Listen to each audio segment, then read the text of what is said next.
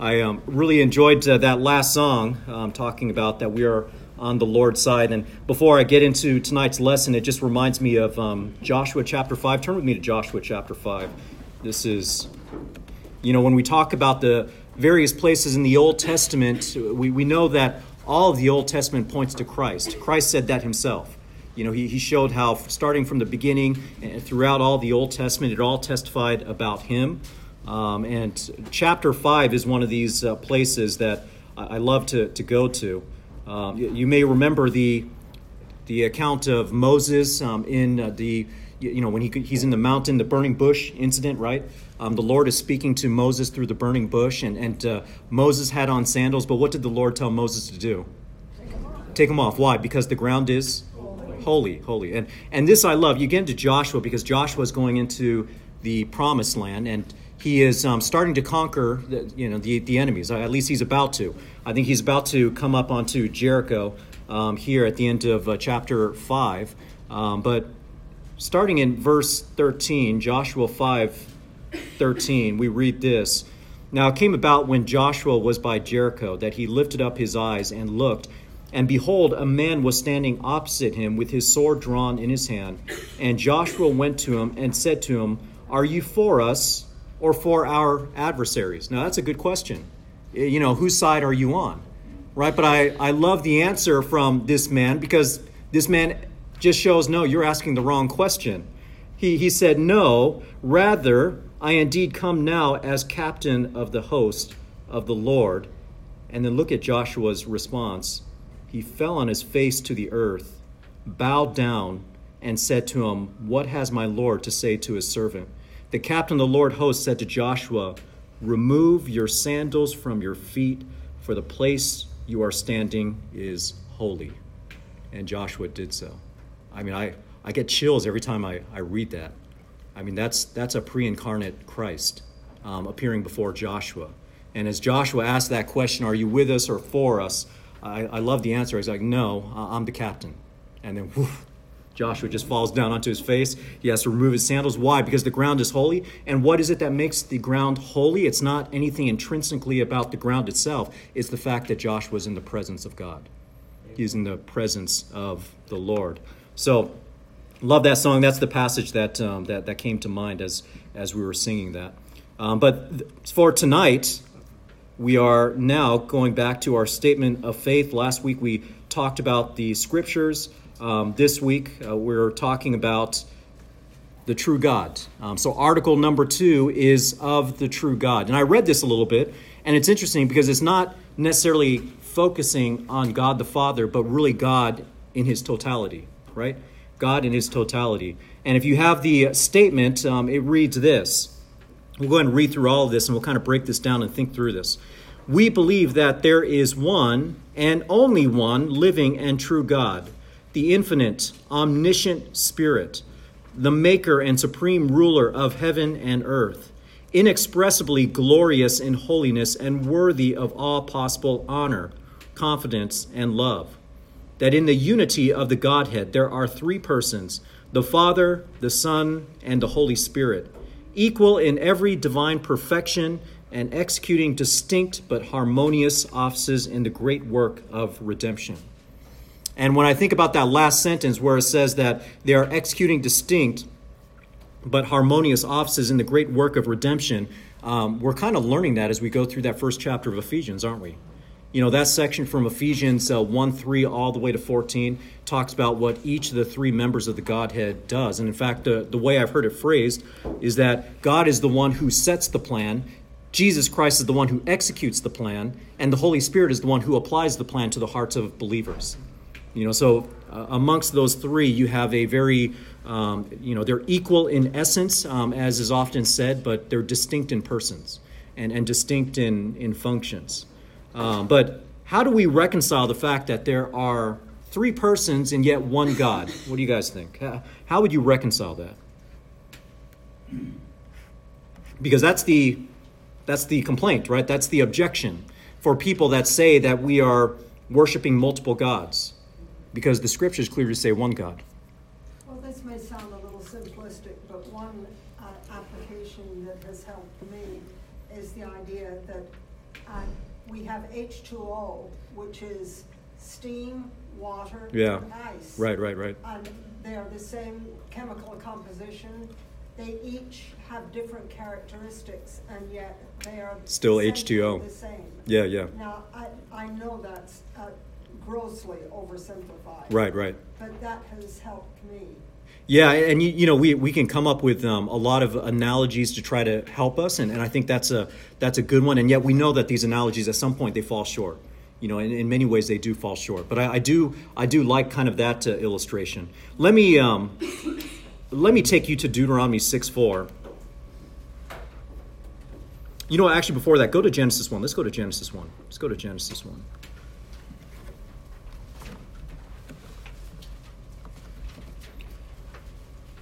Genesis 1:26 specifically. And this is fascinating because what we have here is God speaking to himself, really.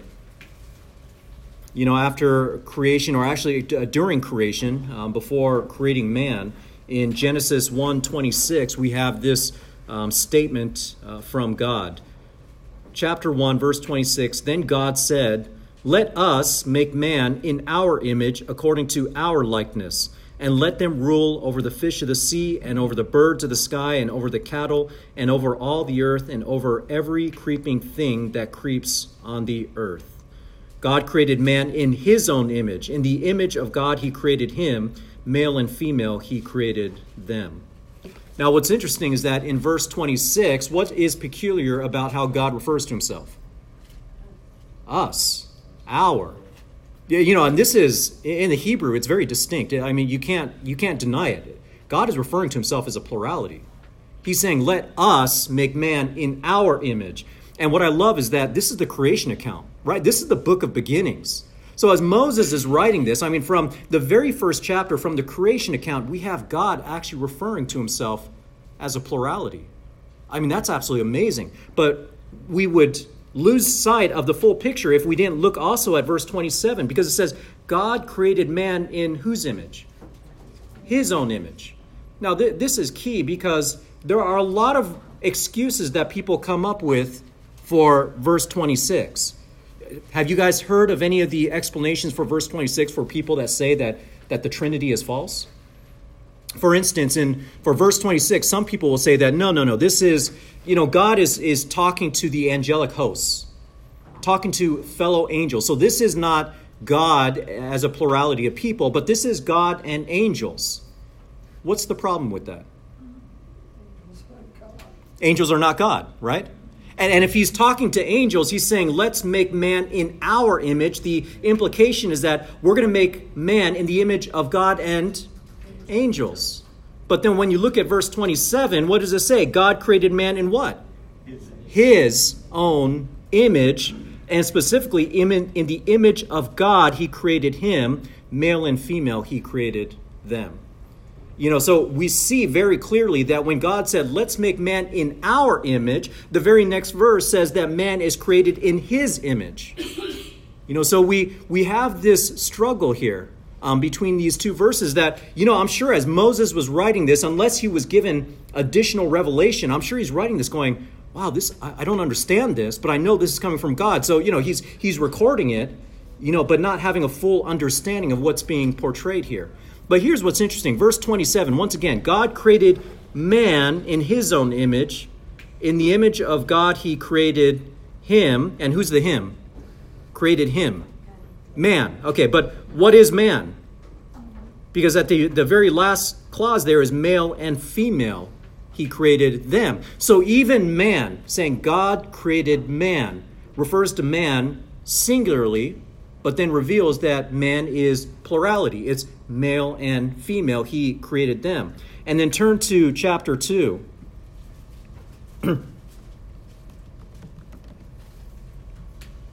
Chapter 2, we have the detailed account of how man is created. But near the end of chapter 2, go down to verse 24. Chapter 2, verse 24, we read this, "For this reason a man shall leave his father and his mother and be joined to his wife, and they shall become one flesh. Now, this is a very common verse. Where do we often hear this verse? Weddings, right? We hear this at weddings, the union of two people. You know, this verse is often cited to say that, okay, you are now to leave your family, you are to be joined to your wife, and you are what? One. You are one flesh. Now, here's what's interesting. That Hebrew word for one is echad. I'm probably not saying it quite correctly. It's a guttural language, but it's the Hebrew word echad. And why is that significant? Because when you go to Deuteronomy 6, go with me now to Deuteronomy 6. Fifth book of the Old Testament, the fifth book of Moses, Deuteronomy chapter 6, and really in the book of Deuteronomy, Moses has come back to the edge of the promised land, and second generation has been raised up, and Moses is recounting everything that has happened to the Israelites up to this point. But he makes this statement, and this is what we call the Shema, right? I mean, this is all Israelites. You're not a true Jew unless you know this one by heart. All Jews know this verse. Chapter 6, verse 4, Hear, O Israel, the Lord is our God, the Lord is one. You shall love the Lord your God with all of your heart, and with all of your soul, and with all of your might. So this is often a verse that we go to show that God is clearly one. But guess what? That word for one is the same word, echad, used for one flesh. The idea is that, yeah, there is a oneness, but it doesn't limit or exclude the possibility of a plurality within that oneness. So yeah, God is one. But just as one flesh consists of male and female, the one God consists of the triune God that's being referred to in Genesis 1 when God said, let us make man in our image. Let us make man in our image. And then, of course, we have that, Genesis, even in Genesis, I think 1 to 3, and that's one of the verses cited in our statement of faith, going back to the beginning. I mean, in the very beginning, we have the Spirit being mentioned here. Genesis 1 to 3, in the beginning, God created the heavens and the earth. The earth was formless and void, and darkness was over the surface of the deep, and the Spirit of God was moving over the surface of the waters. I mean, that's very interesting because in verse 1, we have that God created the heavens and the earth. And then in verse 2, we have that the Spirit of God was moving over the waters. So obviously both having a tight connection with who God is, and yet we're talking about two distinct persons right there. Now, who's not being mentioned here, right here in Genesis, is who? Jesus Christ. But then where would we go to show that Jesus Christ had a role in creation? Yeah, you go to John 1:1. Turn with me to John 1:1.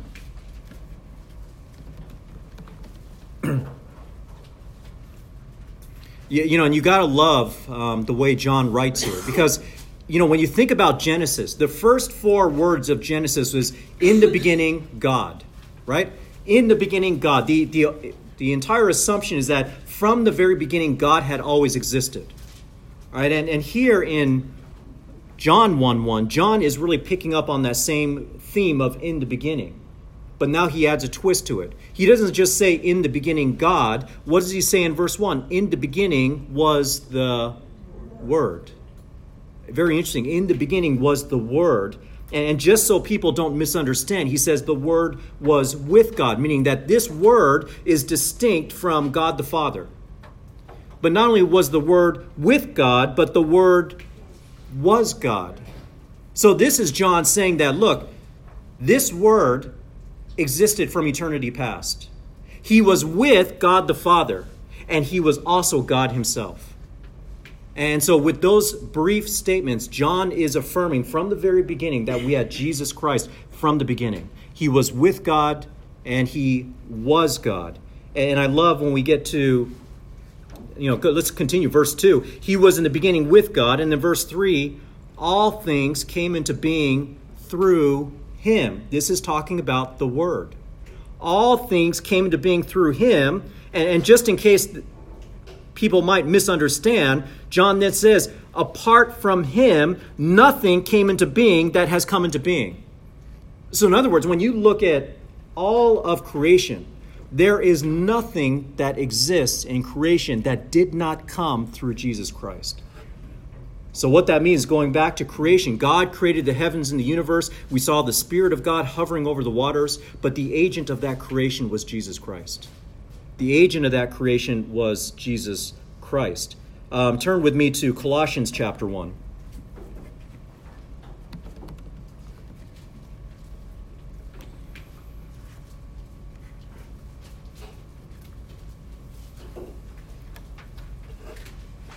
Colossians chapter 1, and go to verse 15.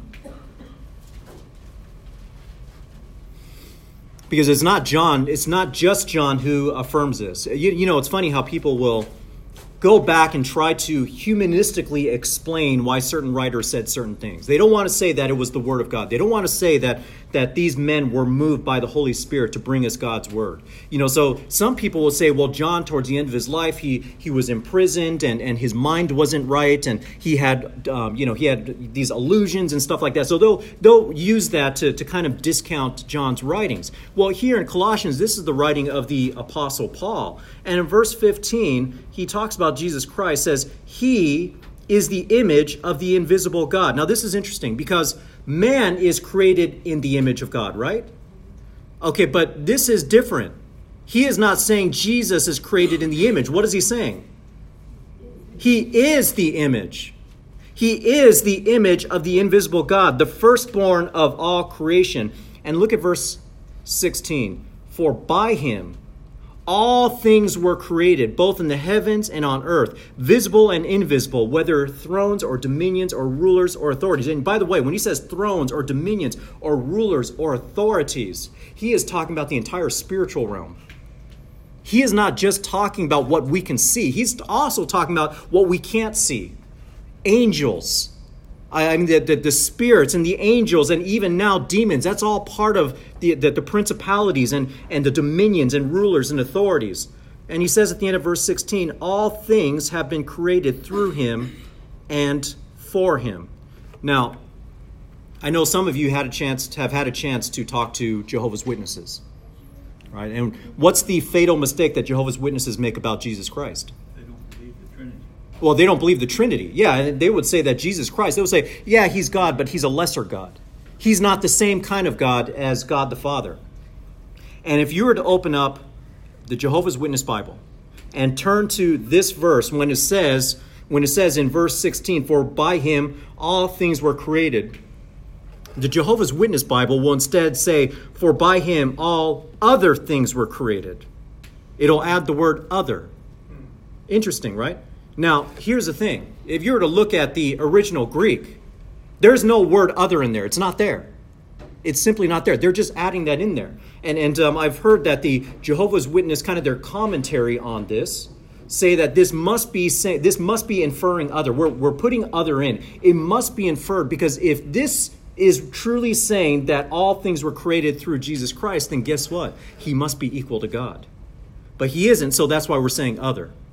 Now, talk about hermeneutics. I've been mentioning hermeneutics the last couple of weeks, principles of Bible interpretation. The idea of hermeneutics is that you let the Bible speak for itself. You develop your theology, your understanding of Scripture based upon what the Scriptures say. You don't go the other way around. The other way around is I start with my theology and I make sure that the Scriptures fit my theology. See, so hermeneutics, you have the Word of God, you have principles of Bible interpretation, and through the correct principles of Bible interpretation, you arrive at correct theology. But what a lot of people do is they start with their theology, and then they'll twist the Scriptures in order to fit what they wanted to say. So I just wanted to take you through those passages as we're thinking about the triune God and what the Scriptures testify to it. And by the way, you know, when we think about how Genesis 1 talked about God saying, let us make man in our image, you know, the unbelieving Jews that look at that passage, I told you, they've come up with unbiblical explanations. That no, God is talking about angels and all that kind of stuff. You know, there's a lot of critics who will say that the Scriptures have been modified many, many times over the years. It's been redacted, it's been rewritten, it's been changed, and what we have does not reflect what was originally written. Can I tell you, if that was true, we wouldn't have Genesis with God saying, let us make man in our image.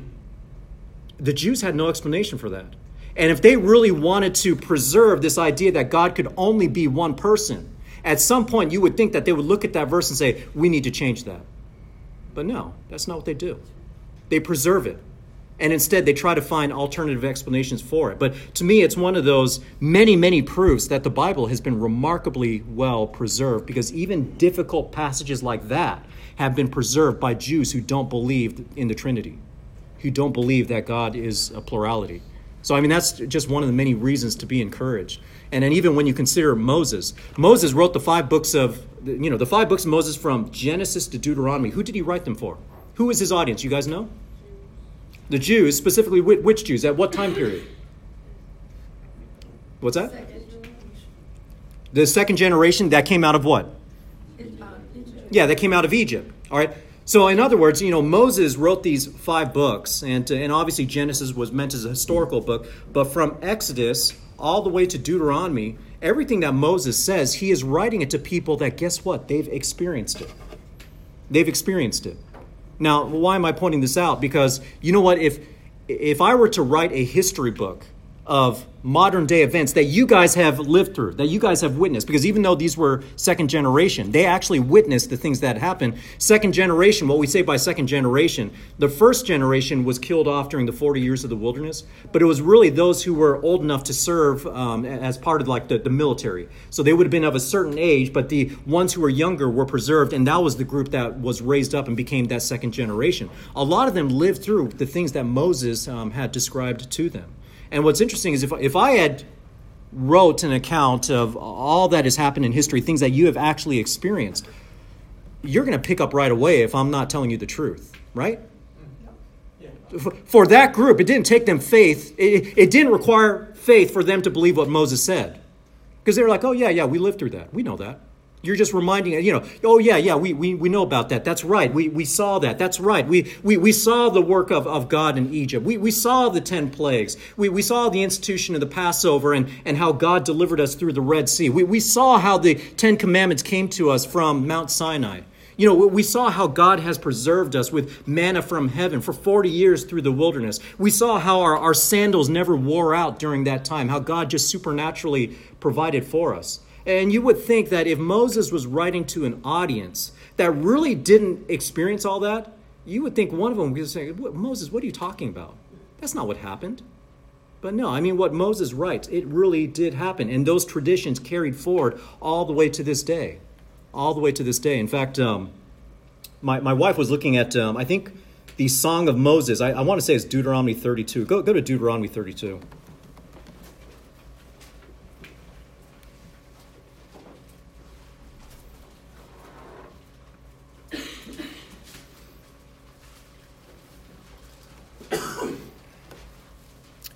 Deuteronomy 32 is the Song of Moses, and actually, just for a little context, look at the end of Deuteronomy 31.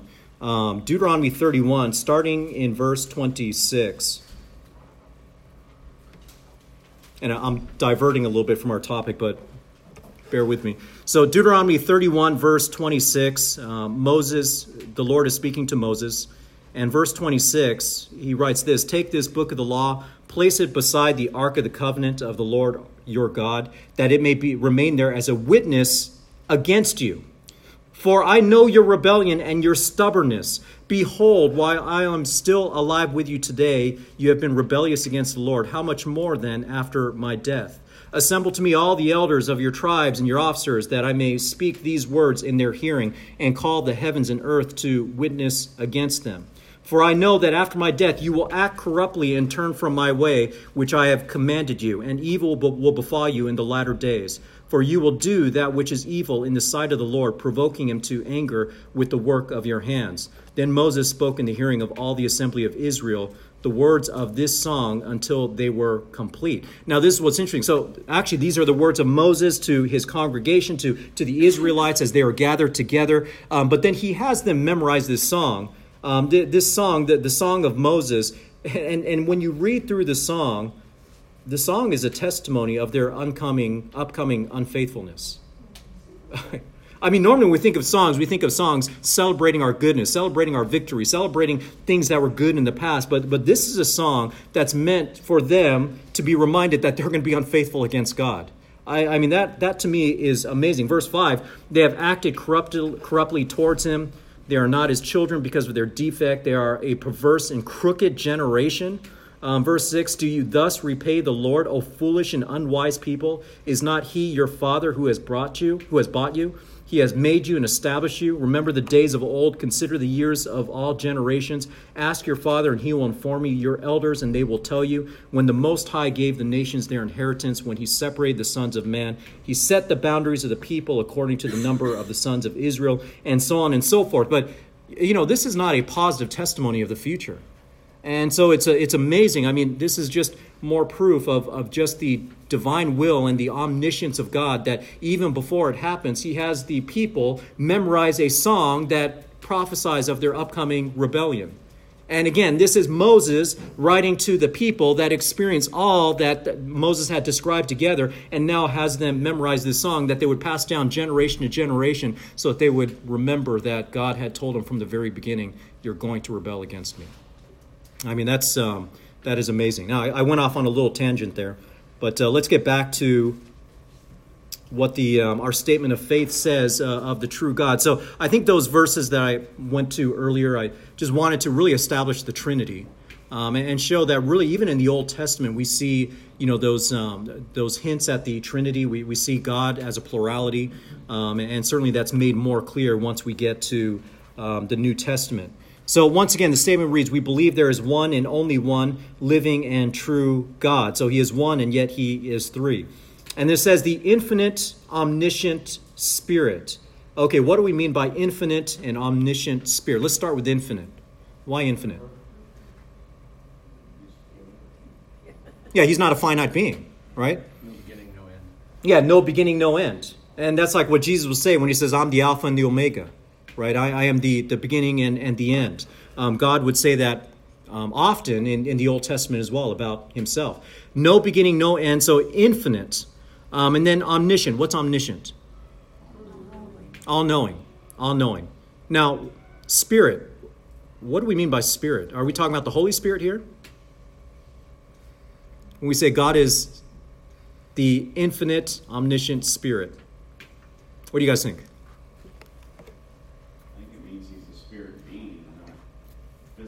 Okay, and give me a passage you would go to prove that. God's Spirit is worship in the Spirit. There it is. John 4:24. Look at 4:24.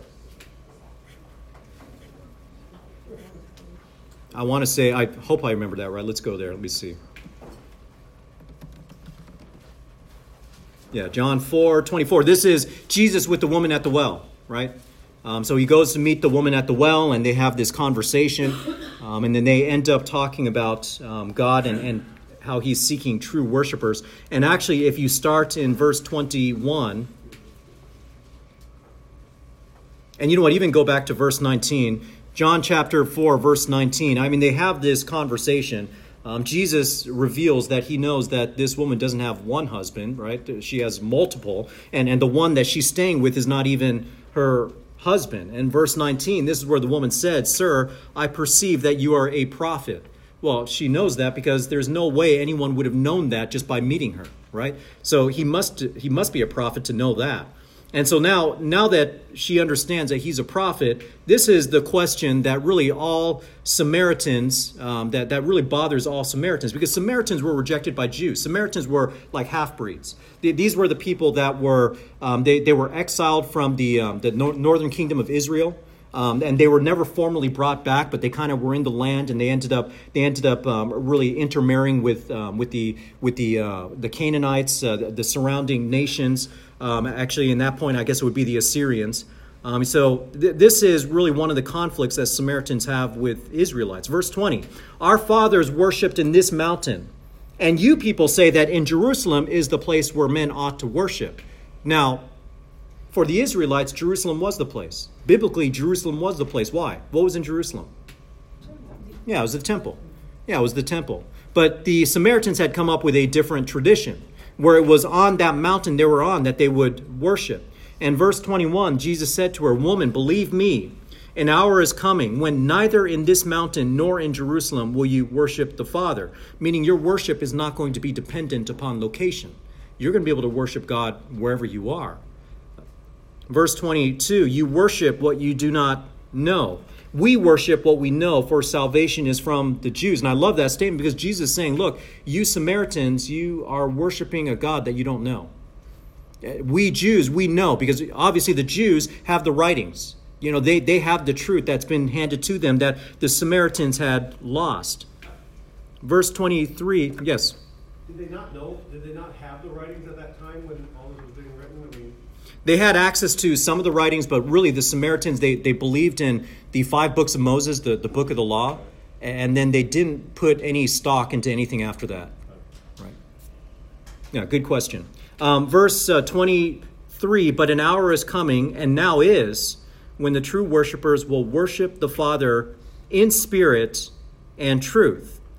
For such people, the Father seeks to be his worshipers. You know, it's interesting about this passage because it says that God the Father is the one who seeks his worshipers. We don't seek God. It's God who seeks us.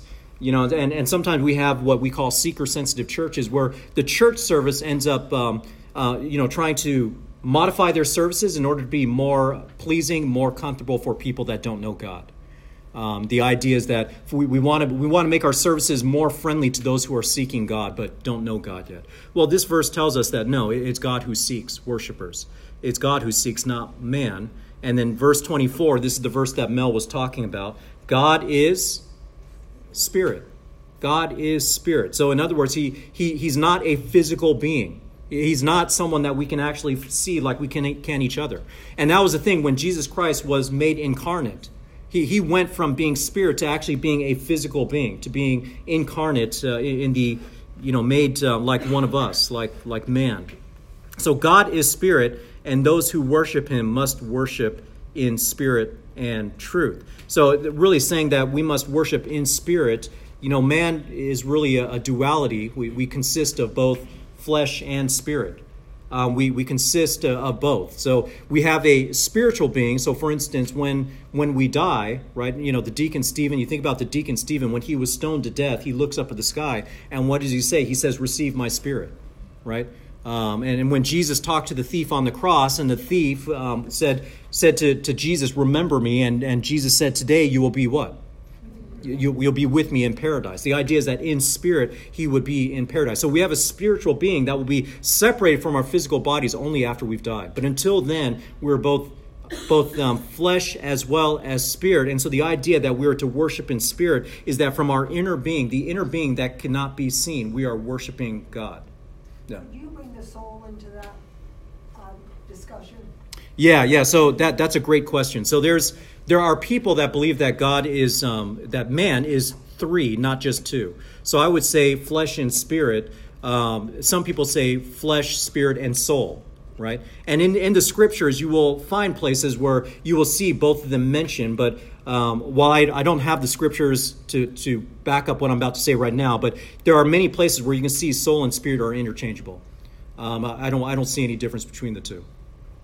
You've got a verse in Hebrews that talks about The division. Yeah, in fact, let's look at that. Hebrews 4:12.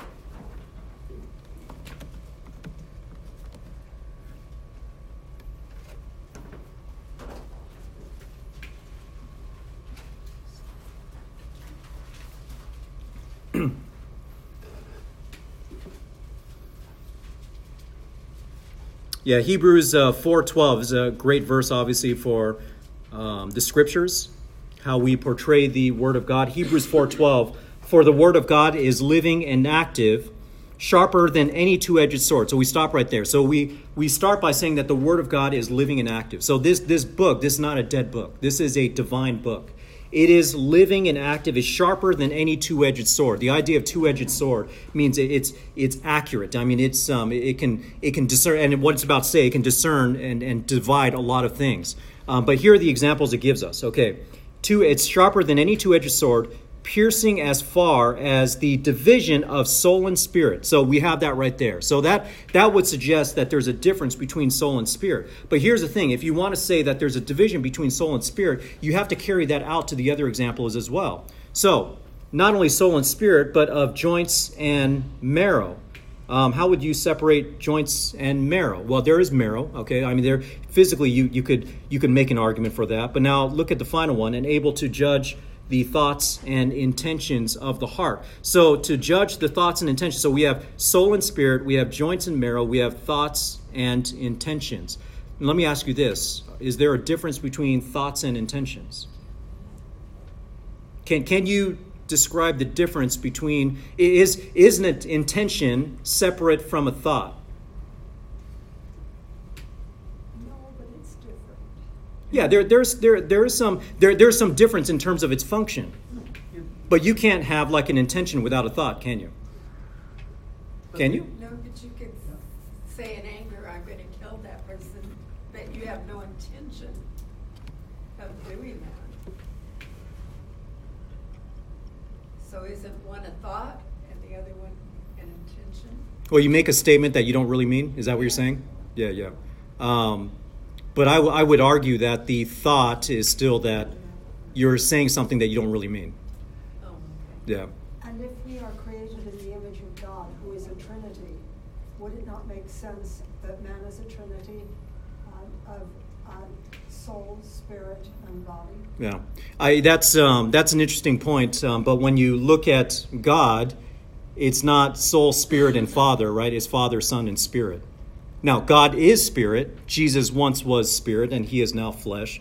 But I think we have to be careful of trying to make exact comparisons between man and God. Now, man is created in the image of God, and that's a whole nother discussion. What do we mean by that?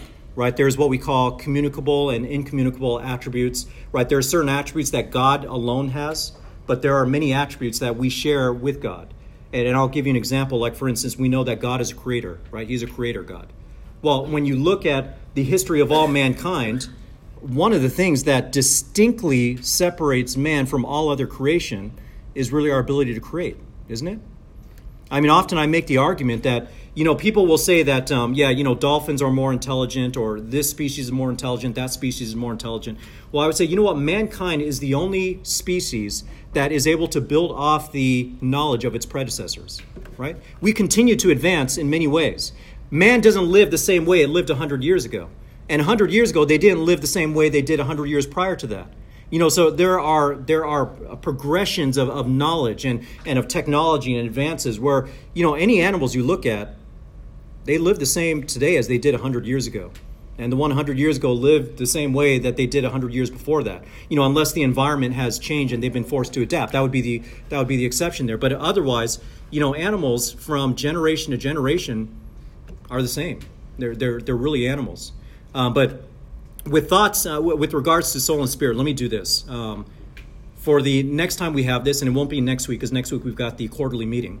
But after that, I will come prepared with some verses to take a look at soul and spirit. Soul and spirit. But I would argue that they're the same. I would argue that they're the same. So I would say when we take a look at Hebrews 4:12, I think when we start to get into the piercing as far as the divisions of soul and spirit, joints and marrow, I don't believe that's meant to be taken literally to say that these are different and can be literally split from one another. But that really is just these are emphases to just show that the Word of God is living and active. These are illustrations or analogies. But I will come back in a couple of weeks and we'll talk about some of that. All right. Any other questions at this point? All right. No, good questions though. Good questions. Keep me on my toes. So going back to the statement once again. So the infinite, omniscient Spirit. So we just established that God is Spirit. And when we say infinite and omniscient, well, omniscient is really one of His attributes. That means He's all-knowing. But there are many attributes that describe God, isn't there? What are some other attributes you would come up with? All-powerful. All-powerful, which is omni what? Potent. Omnipotent. Omnipotent. Yeah, He's all-powerful. What else? Omnipresent. Omnipresent. What does that mean? Everywhere. Yeah, He's everywhere. Yeah, He's everywhere. And in fact, this, I don't remember what context this came up in, but I was talking recently about hell. And a lot of people will say that in hell, there's no presence of God. And I would say, well, if we say that God is omnipresent, then we can't say that God is not in hell. And actually, who do you think fuels the flames of that lake of fire to make sure it burns day and night forever and ever, right? But what we would say, and I see a lot of surprised looks on your faces, but what we would say is this, is that the face of God does not shine in hell. All right, so I mean, you read many Psalms, and it was actually the Wednesday night Bible study, I kind of mentioned this, but when you read some of the Psalms, the psalmist will often say, Lord, shine your face on us. You know, and the idea is that give us your blessings, give us your goodness, bless us. And what I would say is that in hell, there's an absence of blessings from God. But make no mistake, I mean, someone is fueling that fire, right? Someone is fueling the pain and the torment that's being felt by the reprobates. And that's God. But they're not seeing the blessings of God. And the same thing in heaven for those who are saved, we don't see the wrath of God. You know, so the wrath of God is in one place, the blessings of God is in another for those who are saved. So yeah, he is omnipresent. Can you guys think of any other attributes that you would give to God? How about that he is in total control? What would you say? What's that word? Yeah, sovereign. Sovereign. He is in total control. And you know what's amazing about these attributes, when you think about these attributes, they really connect together with one another. I mean, think about this. He's omnipotent, which means he's all-powerful, and he's sovereign, which means he's in total control. Now, what happens if you say that God is not omnipotent? Can you say now that he's sovereign? No, you can't. You can't. And, you know, there are some people that want to compromise on the idea that God is all-knowing, that he is omniscient, that he knows everything. Now, why do you think people would want to compromise on God's omniscience? Can you guys think of an example?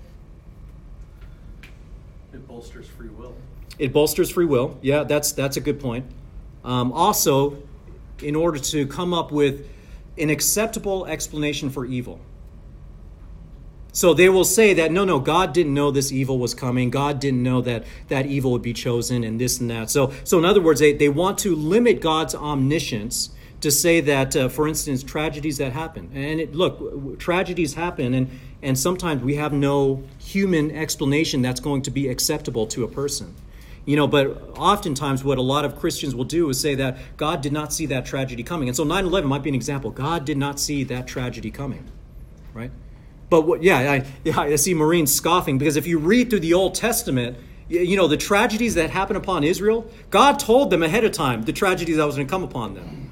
You know, I mean, even if you read through Habakkuk, you know, Habakkuk, in the book of Habakkuk, God is complaining, I mean, not God, Habakkuk is complaining to God, talking about the sinfulness of Israel and saying, God, look at these people. They're disobeying, they're rebelling, do something about these people. And you know what God does? God responds back and says, yeah, I'm going to do something about them. I'm going to bring the Chaldeans. And then Habakkuk's like, whoa, wait a second.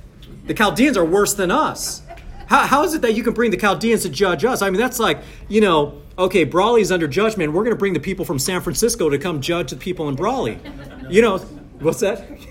No, thanks. You're like, whoa, wait a second. How is that possible, right?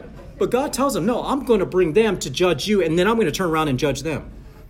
All right, so God is fully omniscient of even catastrophes and disasters that are brought about. But if you limit God's omniscience, if you limit and say he didn't know those negative things would happen, one of my retorts is going to be, okay, well, if he didn't know that's going to happen, how can he guarantee that the future will be what it will be, right? How can you guarantee that everything will end up the way the scriptures say will end up if he cannot even foresee the kinds of evil and catastrophes and the kind of opposition that's going to come in the future, right? Yeah. You know, in Hebrews 4, the whole thing is about rest, at least the section that Yeah. we're in. Yeah. And it always occurred to me that if he's at rest, it's already done. Like, Yeah. he doesn't have to, like, okay, I got to put up my nap, go back and fix something. That's and right. then go back to Yeah, rest. yeah, He's yeah. done. Yeah. He's completed. Yeah, that's an interesting illustration, and certainly, you know, Isaiah, you know, from the end to the beginning, you know, even before the beginning, God knew the end from the beginning, and all things will come to pass. And I'm butchering that verse a little bit. Let me see here. Let me see if I can find that.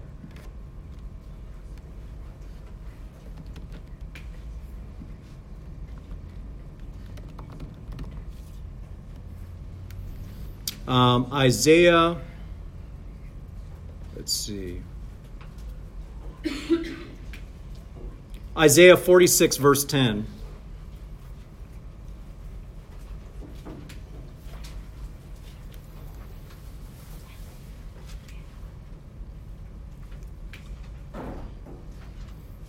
Isaiah 46, verse 10 reads, declaring the end from the beginning and from ancient times, things which have not been done, saying, my purpose will be established. I will accomplish all my good pleasure. So from declaring the end from the beginning. So in other words, if he knows the end from the beginning, guess what? He knows everything that's going to happen in between. And earlier this morning, I read that quote from Jesus in reference to Judas, right? The one who's going to betray him. And he was saying, look, the Son of Man is going to have to go the way he must go, the way it's been prophesied of him, which is the fact that one would betray him. Jesus knew that all along. He even told the disciples, is not one of you a devil, right? I chose you, and yet one of you is a devil. And yet we know that the one who would betray him would end up being judged. I mean, right down to the details of having someone betray him. You can't be able to make that kind of prophecy without having total control, having sovereign control over all things. But once you start to limit his omniscience, you start to impact all the other attributes. You start to impact his sovereignty, his control. You start to impact his omnipotence. You start to impact all kinds of other things. And you have to come up with alternate explanations for passages like Isaiah 46:10. That if he knew the end from the beginning, how do we explain he could know that and not know the evil that's going to come, right? But he knows all those things, and he prophesies even the evil that will come. So looking at our statement again, so I wanted to bring that up because it says the infinite omniscient spirit, and omniscient is certainly true, but there's a whole lot of attributes that you could really include there. Omniscient, omnipotent, sovereign, omnipresent. And we didn't even talk about the fact that he's perfectly just, right? He's good. He's merciful. He's gracious. I mean, turn to Exodus 34.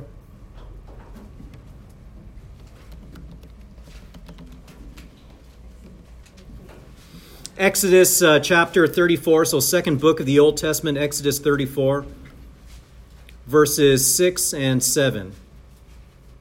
Exodus 34, verses 6 and 7.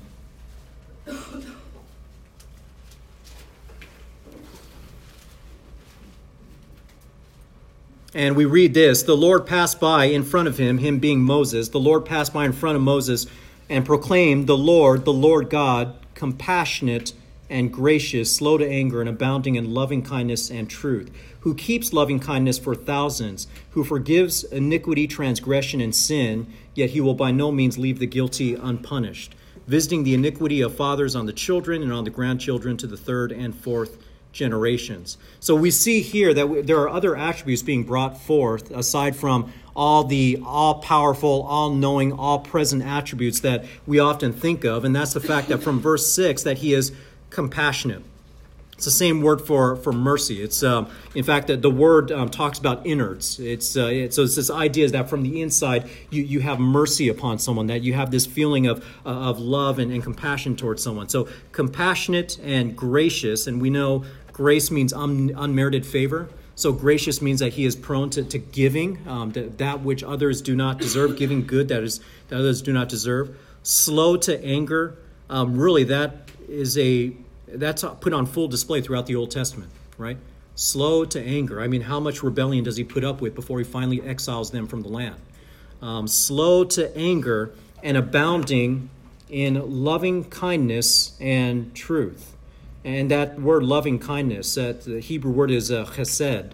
And it's loving kindness is really the best kind of translation we can come up for it. But it means so much more than just loving kindness. I mean, it's this goodness of God that the Israelites absolutely, and all of us absolutely need from him. And you read through the Psalms and you see loving kindness showing up over and over and over and over again. The loving kindness of God. But let me ask you this. When we talk about the love of God, I often say that you cannot understand the love of God without first understanding the justice and mercy. The justice. Let me think here. The justice and righteousness of God first. So first of all, let me ask you this: God is perfectly just. He's perfectly righteous. Would everyone agree with that? Perfectly just, perfectly righteous. Okay, and they don't mean the exact same things, right? Say, what do I mean by righteous? Say it again, Mel. All good, holy. All good, all holy. He always does what's right. Right? I mean, he talks about his actions. He always does what's right. So when you talk about a righteous person or a righteous citizen, it's a person who obeys the law, does what is right. Just has a different connotation. Now, it is connected to righteousness because without a law that establishes what is righteous, you can't have justice. But what is justice? What do we think of justice? What does it mean to be just? Get what's coming to you. Accountable. Get what's coming to you. Now, what do you mean by accountable? Just punished according to your deed. Yeah, punished according to your deeds. And I heard the word fair, right? Yeah, fair. So just means fair. You get exactly what you deserve. If it, and so we think of it this way: righteousness is established by the law, right? So we have laws in this land, we have laws in this city, we have laws that we have to be able to abide by, But if you don't obey those laws, then you are taken to court, and it's in court where justice is served, right? And so a judge is expected to be able to preside over a case, look at the facts, and be able to determine what is the fair sentence for this person. Of course, there's also the enforcement arm. That's where police officers come in. Really, police officers are there to enforce the law, right? To enforce the law. And if anyone breaks the law, it's the police officers who help bring them to the court of law, where they will be judged for their crimes. So we would say God is perfectly righteous. He is right in everything that he does. And he is just in that he gives you exactly what you deserve. But he doesn't. Right. But now, so this is that's the thing. So here, look again at Exodus 34, 6 and 7. So Maureen is saying, no, but he doesn't. And I know what she means by that. Because when we look at Exodus 34, 6 and 7 once again, starting in verse 7, it says, he keeps loving kindness for thousands. He forgives iniquity, transgression, and sin. Okay, so we have this idea of forgiveness. But then in the very next statement after that says, yet he will by no means leave the guilty unpunished. So this idea that he will not leave the guilty unpunished speaks towards his justice, right? But here's the thing. How is it that he can leave the guilty unpunished and at the same time forgive iniquity and sins? Because he's sovereign. I would be a little even more specific than that. Because here's the thing. You can't be both without someone like Jesus Christ, Okay. all right, who takes the sins of those who believe away. And so here's the thing. I know what you're saying when you say, well, he doesn't always give us what we deserve. And yet he is fully just. How is he just? He is just because the punishment we deserve went to who? Jesus. Turn with me, Romans 3, 21 to 26.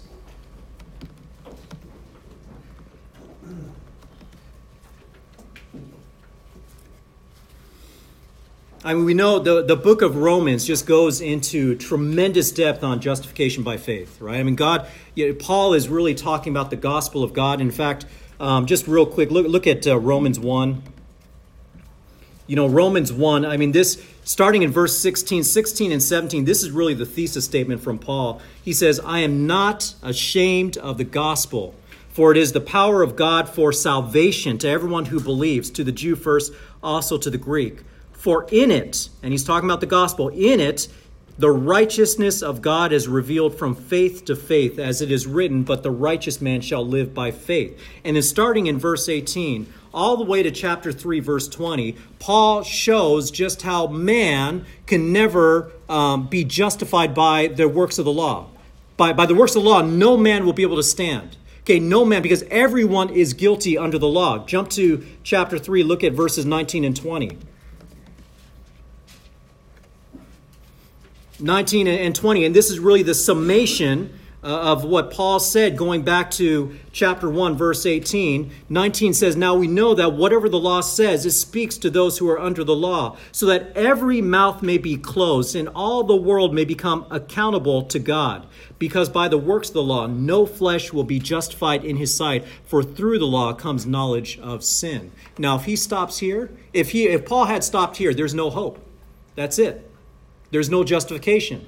All of us are going to hell. All of us are going to be judged. But verse 21, he says, but now. So this idea, but now. apart from the law. So the law revealed the righteousness of God, but by the law, the righteousness of God condemns us. But he's saying apart from that law, that the righteousness has been manifest. So in other words, apart from the law, there's another way that the righteousness of God has been revealed, being witnessed by the law and the prophets. That's the idea that the law and the prophets look forward to this coming manifestation of righteousness. Even the righteousness of God through faith in Jesus Christ for all those who believe, for there is no distinction.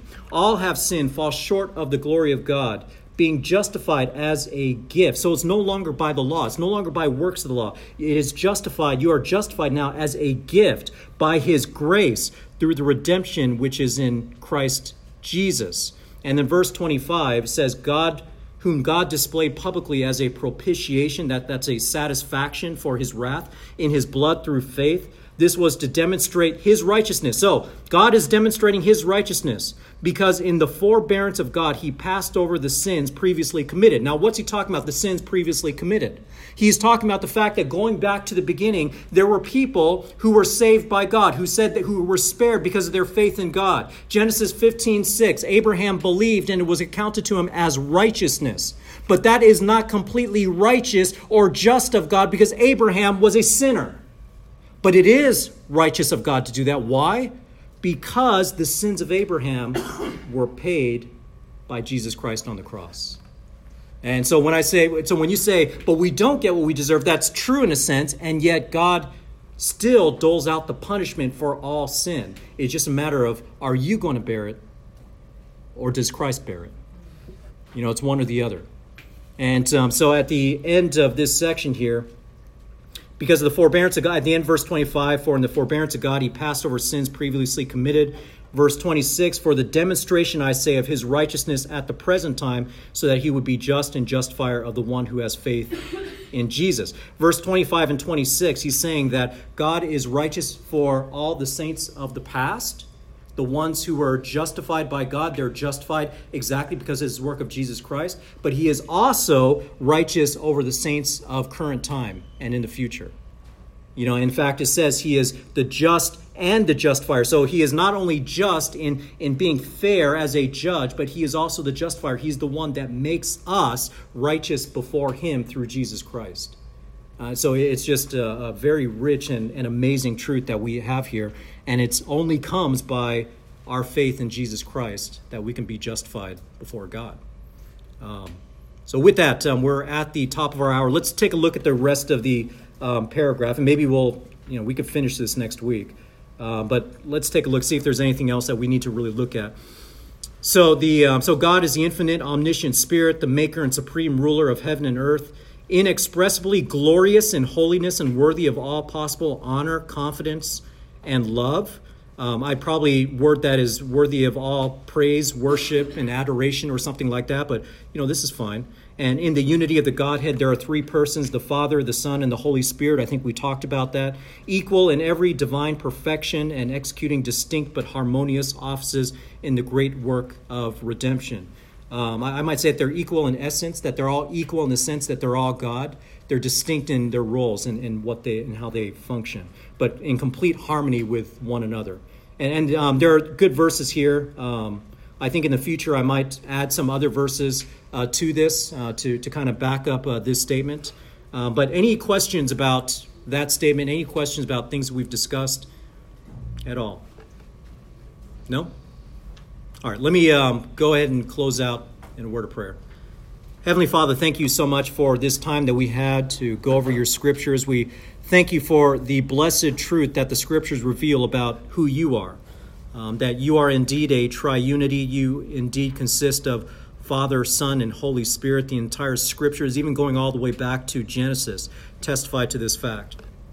Father, I pray that these truths would not just be dead truths within us, but that we would use them to help inform our worship and our praise of you.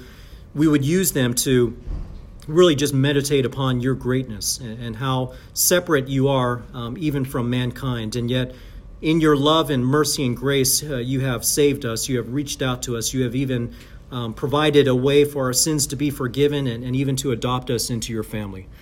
Father, these truths are far too wonderful for us to fully comprehend, but I pray that we would never stop meditating upon them. I pray that we would never stop glorifying you on account of them.